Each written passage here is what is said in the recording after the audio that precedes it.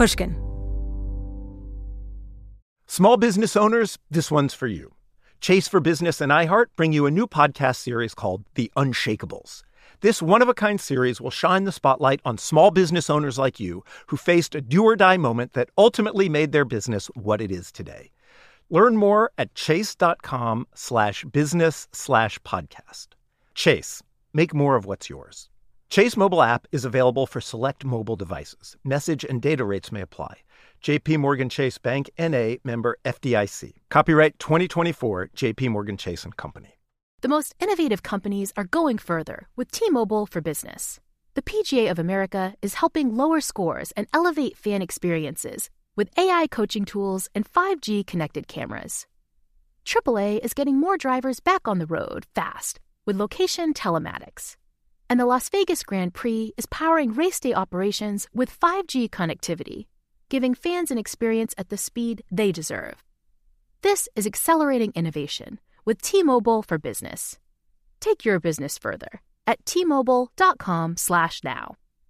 This podcast is sponsored by Cloud Optimizer. As a business owner or IT manager, are your cloud investment costs going up and you don't know why? It's time for Cloud Optimizer. As you migrate your business to the cloud, what you're spending and why you're spending it can get a little hazy. But Cloud Optimizer clears up the mystery and puts the cloud to work for you.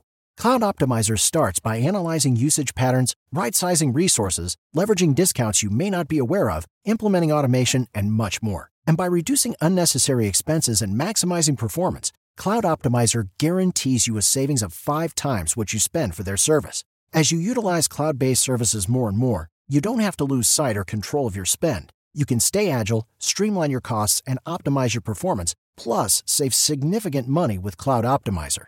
Make the cloud work for you with Cloud Optimizer. Get a free assessment and find out how much you can save by going to cloudoptimizer.com. Go to cloudoptimizer.com for your free assessment. That's cloudoptimizer.com.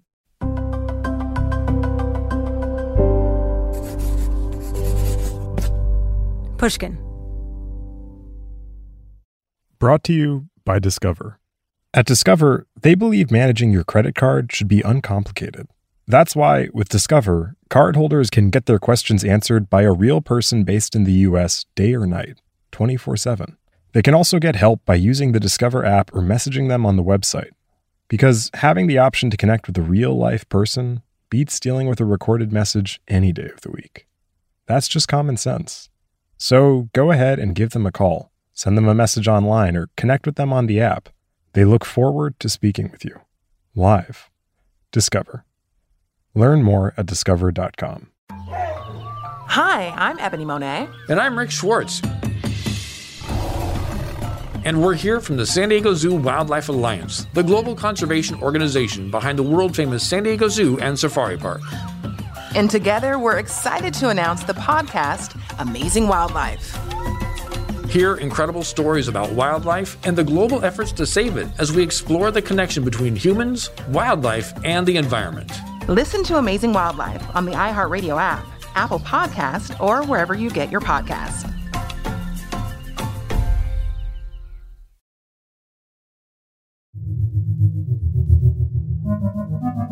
The global pandemic was a boom time for American billionaires who gained $1 trillion of wealth in 2020 alone. And as CNBC reported at the height of the pandemic, one of those billionaires was fast climbing the list of the world's richest people. Elon Musk just passed Bill Gates to become the second richest man in the world with a fortune of over $128 billion. At the start of 2021, Elon Musk became the richest man in the world. Since then, he's been jockeying for the top place with other tech giants, as NBC reported this spring. Altogether, the worth of those on the list is $13.1 trillion, up from $8 trillion last year. The rise occurring as most of the world was shut down during the pandemic. Welcome to the Evening Rocket. I'm Jill Lepore. I'm a historian, a professor at Harvard. This episode, which is called Robin Hood, is the last in a series I've been hosting about a new kind of capitalism. Call it Muskism. Extravagant, extreme capitalism. Extraterrestrial capitalism. A form of capitalism influenced by fantasies that come from science fiction. During the pandemic, the contrast between the dire suffering of the masses and the vast increase of wealth among a very few cast Muskism in a particularly troubling light. In the U.S., Bernie Sanders proposed the Make Billionaires Pay Act, a one-time tax on American billionaires to help cover the out-of-pocket medical expenses of ordinary Americans for 1 year. Musk then got into a Twitter war with Sanders. Sanders claimed Musk's wealth had been made possible by billions of dollars in government subsidies for his corporations. Musk suggested that Sanders should leave him alone because Tesla is saving the planet.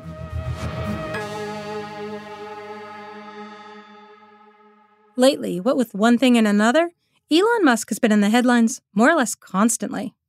He's had phenomenal, really almost unbelievable success. The electric car revolution really does seem to be coming. And a lot of that is thanks to Tesla, to Musk's vision, and to Tesla's commitment to renewable energy. Meanwhile, Musk's other company, SpaceX, has spectacularly realized the promise of its founding, with the success of rockets that go up and come down safely. They're reusable, and with SpaceX carrying astronauts to the International Space Station. Then there's Neuralink, which Musk announced has implanted a computer chip in the brain of a live pig named Gertrude. The beeps you're hearing are real-time signals from the Neuralink in Gertrude's head. In other recent Musk news, Starlink, another SpaceX project, launched a record number of satellites, as reported by CBS News in Sacramento. Now to a string of lights streaking across Northern California tonight, and the sky lit up. Our newsroom phones lit up as well, ringing off the hook with people wondering, what are they? It seemed as though any time Musk did anything at all, newsroom phones lit up with controversy. Those satellites were designed to bring internet service to the least networked parts of the world, but some astronomers said they were ruining the night sky. SpaceX believes these fears are overstated. And Gertrude the pig? Some neuroscientists were dubious about this experiment, one researcher telling the BBC the science was mediocre. And during the pandemic, Musk at first opposed the shutdown and vowed to keep his Tesla factory open, tweeting in all caps, "Free America now." Elon Musk is escalating his fight with the California county, restarting a Tesla factory in Fremont despite a stay-at-home order there. Then, in protest of California's strict regulations, Musk announced that he was moving to lightly regulated Texas and had decided to build Tesla's Gigafactory there, too. We approached both Tesla and SpaceX for a response on several points in the series, but at the time of the recording, we had not received a reply. If earlier Elon Musk had been Iron Man, a hybrid Silicon Valley Hollywood superhero, in 2021 he dubbed himself the Doge Father after the cryptocurrency, as if he were head of a crypto mafia.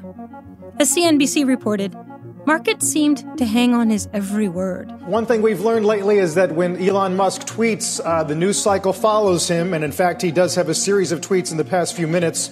Says, I'm selling almost all physical possessions, will own no house. Says Tesla stock price is too high, IMHO, in my opinion, and now give people back their freedom. It's going to get attention. Stock now down almost 7%. In the world of Muskism, a single tweet by a single person, not an announcement from a central bank, can drive a stock price or hobble a currency market. In January, after the insurrection at the U.S. Capitol, Twitter banned Donald Trump. With Trump gone, Musk seemed to become the loudest voice in the room, the love-hate Twitter account to follow. If Trump's tweets destabilized American politics, Musk's tweets, as even the Doge Father himself observed, seemed to be destabilizing financial markets. Meanwhile, as Musk, Bezos, Bill Gates, and Mark Zuckerberg jockeyed for first place in the world's richest man contest with inconceivably large fortunes, a lot of headlines had to do with the fictive quality of money. After all forms of currency are acts of imagination, as Douglas Adams pointed out so well in The Hitchhiker's Guide to the Galaxy. In fact, there are 3 freely convertible currencies in the universe, but the Altarian dollar has recently collapsed, the Flanian pobble bead is only exchangeable for other Flanian pobble beads, and the Triganic pew doesn't really count as money. I started out this series with The Hitchhiker's Guide because Elon Musk read it as a kid growing up in South Africa, and he cites it all the time. Like, for instance, when he announced that he plans to name the first ship to Mars the Heart of Gold. But the Hitchhiker's Guide is also a strange influence on Muskism, partly because Adams was so brutally, gut-wrenchingly funny about the arbitrariness of money and the foibles and follies of financial schemers and assorted idiot executives. If we could, for a moment, move on to the subject of fiscal policy. Fiscal policy? Yes. How can you have money if none of you actually produce anything? It doesn't grow on trees, you know. And Adams was particularly devastating on the subject of the damage done to the natural world by advanced extractive capitalism. Since we decided a few weeks ago to adopt leaves as legal tender, we have, of course, all become immensely rich. Yes, We have also run into a small inflation problem on account of the high level of leaf availability. Yes. So, in order to obviate this problem and effectively revalue the leaf, we are about to embark on an extensive defoliation campaign and, burn down all the forests. If you've been following the story of cryptocurrency, the scene from The Hitchhiker's Guide might sound a little too on the nose. Elon Musk had been a real booster of Bitcoin. He announced earlier this year that Tesla was buying millions of dollars of Bitcoin, and that you could buy a Tesla with Bitcoin, until he changed his mind, citing the sort of environmental concerns that I looked into in an earlier episode of The Evening Rocket. Turns out that mining Bitcoin really is burning down the forests. But of course, there's a backstory to Muskism's relationship to currency. So we're going to blast off to the past. The kerfuffle over Bitcoin really dates to 1848 and the discovery of gold in California. A flood of gold wreaked havoc on the US dollar. And so as the federal government took on new powers, it adopted a gold standard, which set a rate for the price of paper currency. Europe then did the same thing. This ushered in a new era of global trade, and not incidentally, the grotesque economic inequality of the Gilded Age. Farmers and factory workers argued for a silver standard, but the U.S. formally established the gold standard in the year 1900. That same year, a science fiction writer named Garrett P. Serviss imagined a different outcome in a novel called Moon Metal, in which gold is discovered at the South Pole, setting off a second gold rush. Gold is going to be as plentiful as iron. If there were not such a flood of it, we might manage, but when they begin to make trouser buttons out of the same metal that is now locked and guarded in steel vaults, where will be our standard of worth? My dear fellow, I would as willingly face the end of the world as this that's coming. Just then, a sinister scientist discovers a mysterious new metal on the moon, which he can beam to Earth by way of a particle ray, and introduces a new and more precious form of currency. I can produce it in the pure form, abundantly enough to replace gold, giving it the same relative value that gold possessed when it was the universal standard. But that will make you the richest man who ever lived. Undoubtedly. Why, you will become the financial dictator of the whole earth. Undoubtedly. Currency is always a worry. Its value is so contrived, so imaginary, but also so important. After the stock market crash of 1929, people took their money out of the banks and turned in their paper dollars for gold. In the 1930s, the U.S. abandoned the gold standard, at least for the duration of the Depression, and prohibited the private ownership of gold. If you've been listening to The Evening Rocket for the last few episodes, you'll remember that it was during this era that in Canada, Elon Musk's grandfather joined and became a leader of the technocracy movement, founded on the belief that engineers could solve all political, social, and economic problems. Technocrats did not believe in prices. By price system is not meant merely the capitalistic system, which is only one variety of the species. It means the collapse and complete obsolescence of the entire method of distributing goods and services by means of a price. Technocrats didn't believe in prices because they didn't believe in any system not run by engineers. They wanted to get rid of both governments and banks. There will be no place for politics or politicians, finance or financiers, rackets or racketeers. In place of prices and money, technocrats wanted to reimagine the entire economic system with a new currency, a unit of energy, an erg, whose stability would eradicate the volatility of finance. A dollar may be worth, in buying power, so much today and more or less tomorrow. But a unit of work or heat is the same in 1900, 1929, 1933, or the year 2000. The ERG never did replace the dollar, and the U.S. formally abandoned the gold standard in 1976. But starting in 2009, people who want to trade in units other than dollars can buy bitcoins. Bitcoin, a cryptocurrency, isn't based on anything of value, although, not unlike the ERG, it has some relationship to energy, the energy it takes to produce it. Financial analysts who talk about Bitcoin tend to refer not to the Hitchhiker's Guide, but to Peter Pan and the so-called Tinkerbell effect. All it takes is faith and trust. Oh, and something I forgot. Dust. Dust? Dust. Yup. Just a little bit of pixie dust. Bitcoin's value, like the value of other money, only exists if you believe it exists, like Tinkerbell or Neverland. Nevertheless, in a report issued earlier this year, J.P. Morgan suggested that Bitcoin is poised to become the new gold standard. Cryptocurrencies were designed to make payments without a trusted third party, such as a government or a financial institution involved. Ishwar Prasad is an economist at Cornell University and a fellow at the Brookings Institute, author of a forthcoming book on the future of money. He believes cryptocurrency has set off a revolution, a foundational change in finance, but that Bitcoin itself has not met its objectives. Bitcoin has really ended up failing in what it was supposed to provide, which is a cheap, trustless medium of exchange. It turns out it is not anonymous, it turns out it is not cheap, and it is not very efficient. So Bitcoin has ended up becoming a pure speculative asset. The technology underlying cryptocurrencies, Prasad argues, will have all kinds of effects on finance. It really is the future.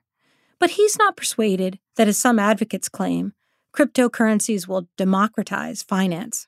They've made it possible for people with very low incomes, very low levels of wealth to get relatively easy access to digital payments and also to basic banking products. But the problem is that digital access is unequal and financial literacy is unequal. So you might give people easy access to a lot of products, but if you don't teach them the risks embedded in those products, then you might end up with the relatively less well-off taking on much more risks than they realize that they're taking on, and the rich ending up being able to use these technologies much more to their advantage, so they become even better off than they are right now.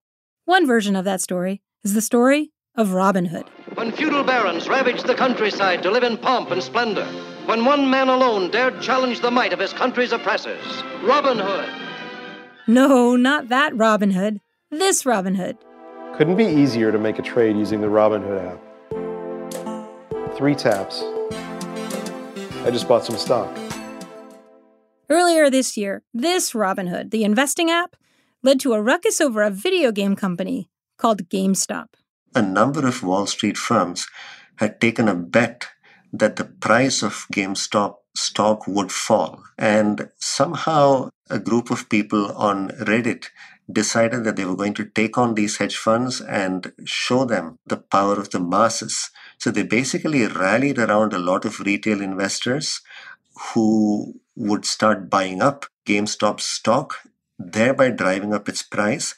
So they started buying up shares, which was made possible through this Robinhood app, which allows for low cost or essentially zero commission trading.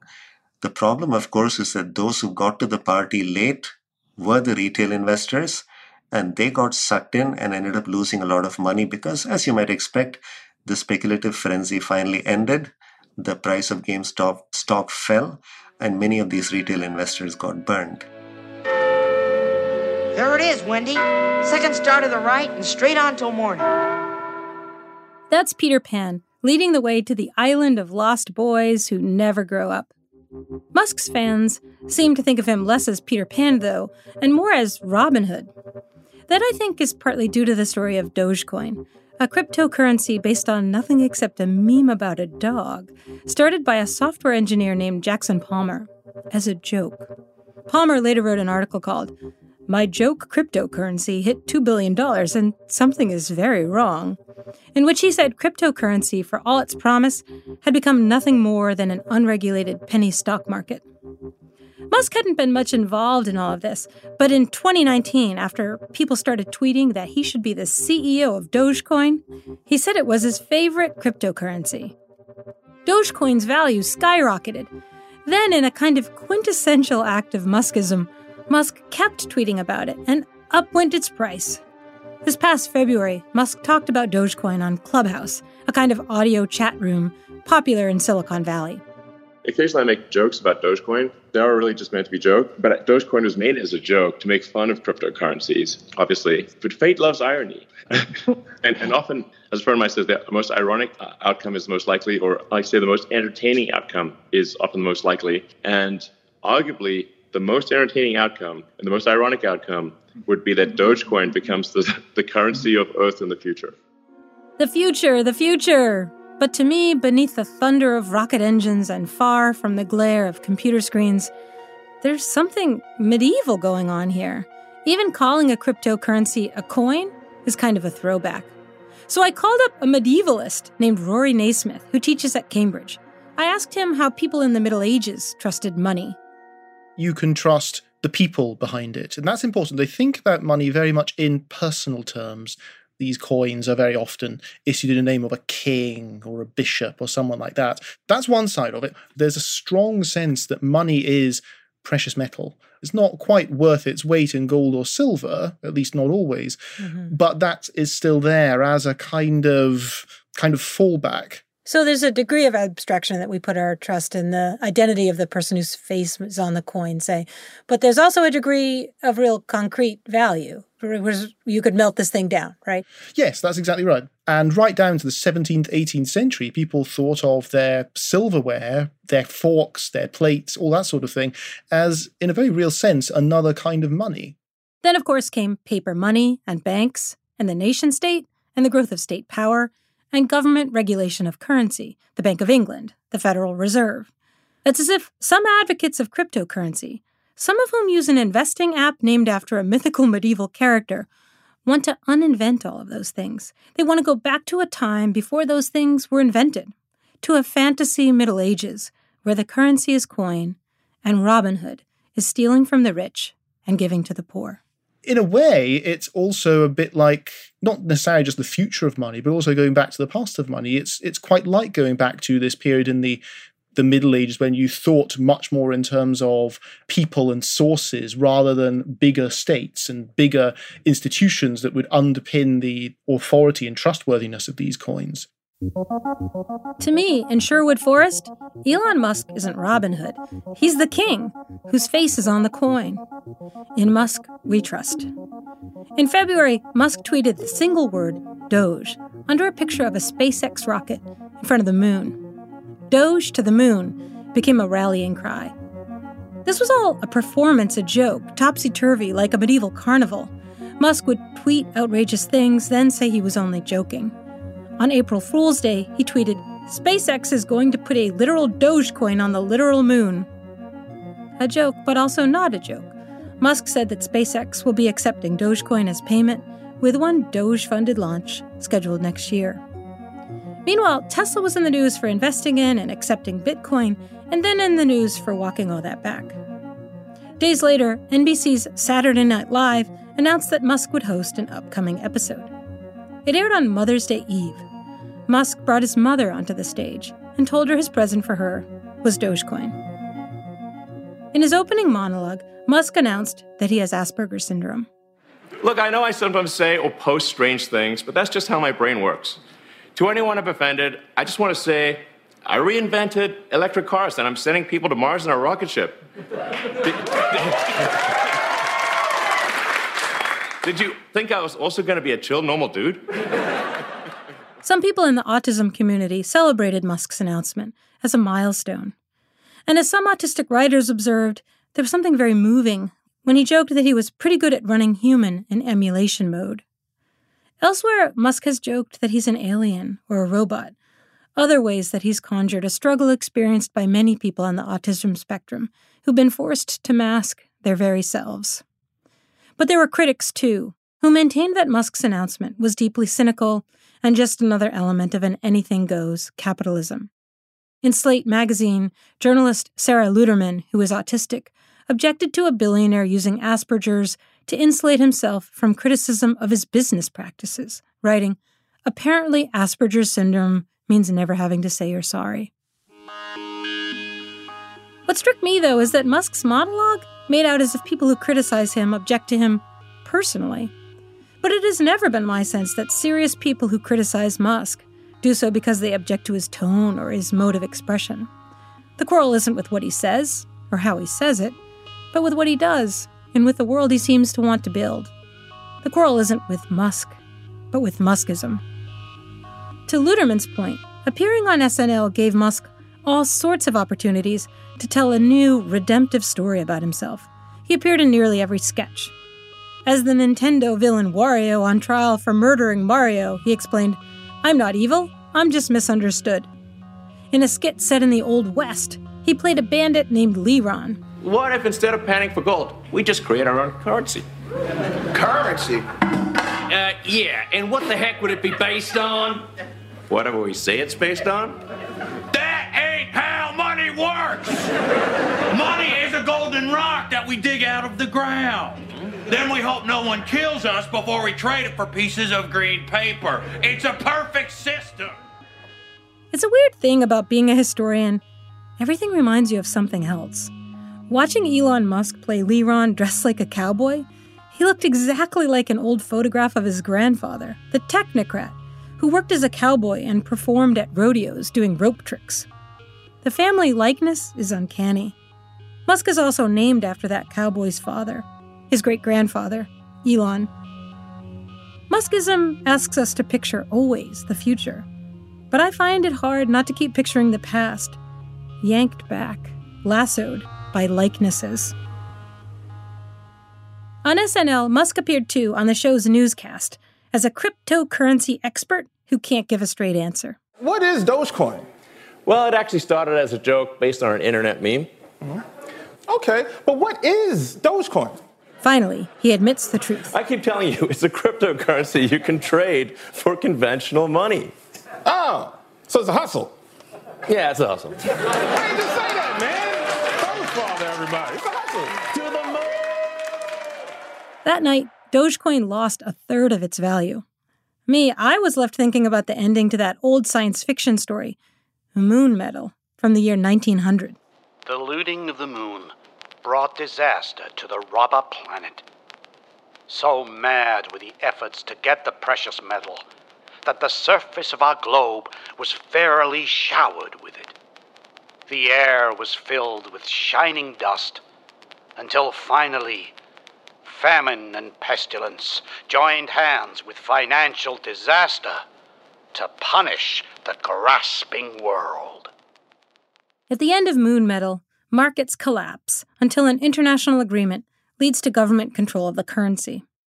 Some people think this is what's most likely to happen to cryptocurrency, too. Meantime, the air is being filled with shining pixie dust as famine and pestilence and pandemic join hands with financial disaster to punish the grasping world. This is an age of technological wonder and entrepreneurial experimentation. It is in many ways tremendously thrilling. SpaceX and Tesla, engineering marvels. As social engineering, though, I don't find any of this thrilling.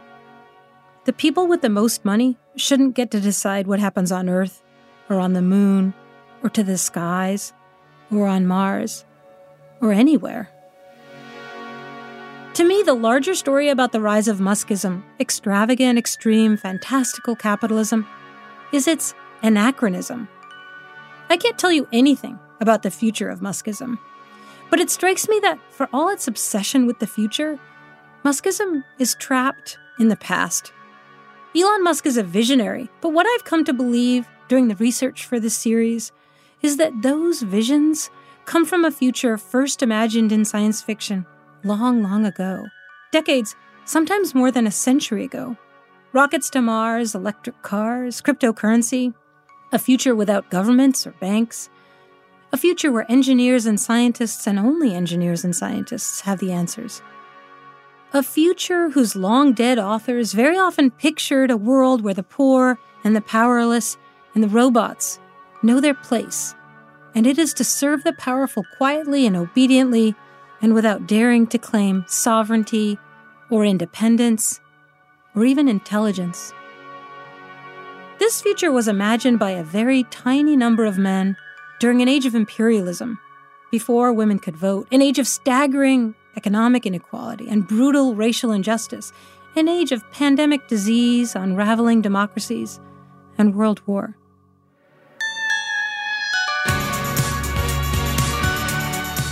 The present is tough, but that past is past, and I don't want it ever to be the future again.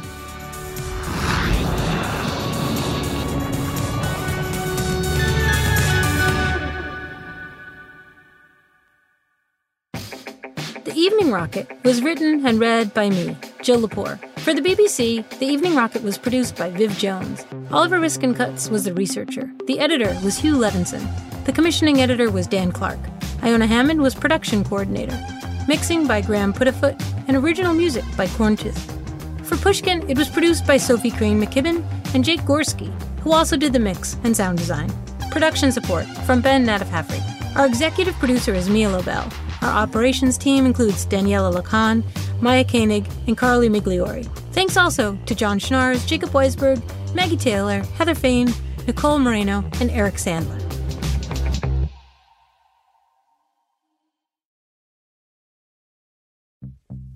Do you own or rent your home? Sure you do. And I bet it can be hard work. But you know what's easy? Bundling policies with Geico. Geico makes it easy to bundle your homeowner's or renter's insurance along with your auto policy. It's a good thing, too, because you already have so much to do around your home. Go to geico.com, get a quote, and see how much you could save. It's Geico easy.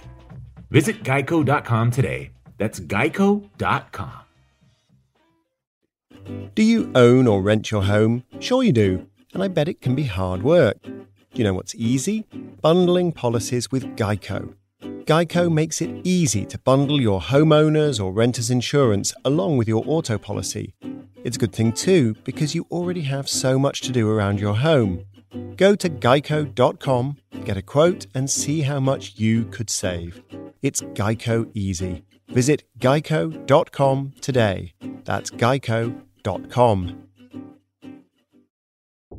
It all started with two federal agents who heard a rumor. She mentions, well, there is this alleged murder to have taken place. There was just one problem. They had no clue who the victim was. We have to do our job, and we have to find out, who did they kill? It had been 15 years since this alleged murder. Was it still possible to unearth the truth? I used to watch the Unsolved Mystery shows, and I often thought about calling because I was like, this is not right. How can a person get killed and no one knows anything? I'm Jake Halpern, and this is Deep Cover, The Nameless Man. Listen wherever you get your podcasts. And if you want to hear the entire season right now, ad-free, subscribe to Pushkin Plus on our Apple Podcast show page or on pushkin.fm/plus.